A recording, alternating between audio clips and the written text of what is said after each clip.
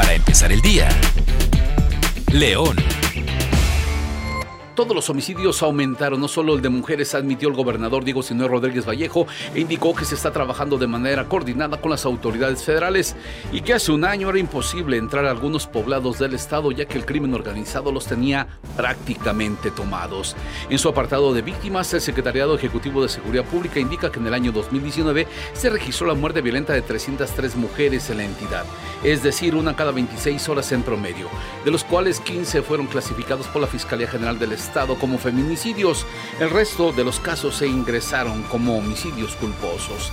A nivel nacional, el Estado de México ocupa el primer lugar con 403 mujeres víctimas entre homicidios dolosos y feminicidio. Le sigue Guanajuato y después Jalisco con 266 eventos.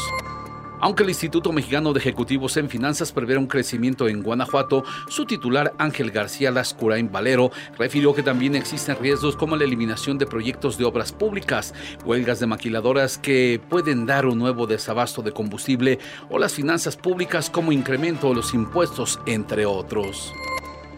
A nivel nacional, el índice de analfabetismo es del 4%, mientras que Guanajuato tiene el 4.8%.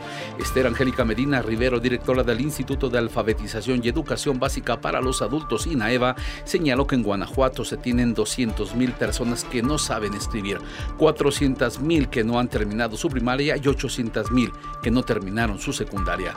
Para este año se pretende atender a casi 70,000 personas. Medina Rivero especificó que el tema de rezago educativo, Guanajuato tiene 34.7 y a nivel nacional tiene 32, es decir, faltan 2.7 para alcanzar la media nacional. El estado de Guanajuato cerró el año 2019 con 9,440 carpetas de investigación por narcomenudeo.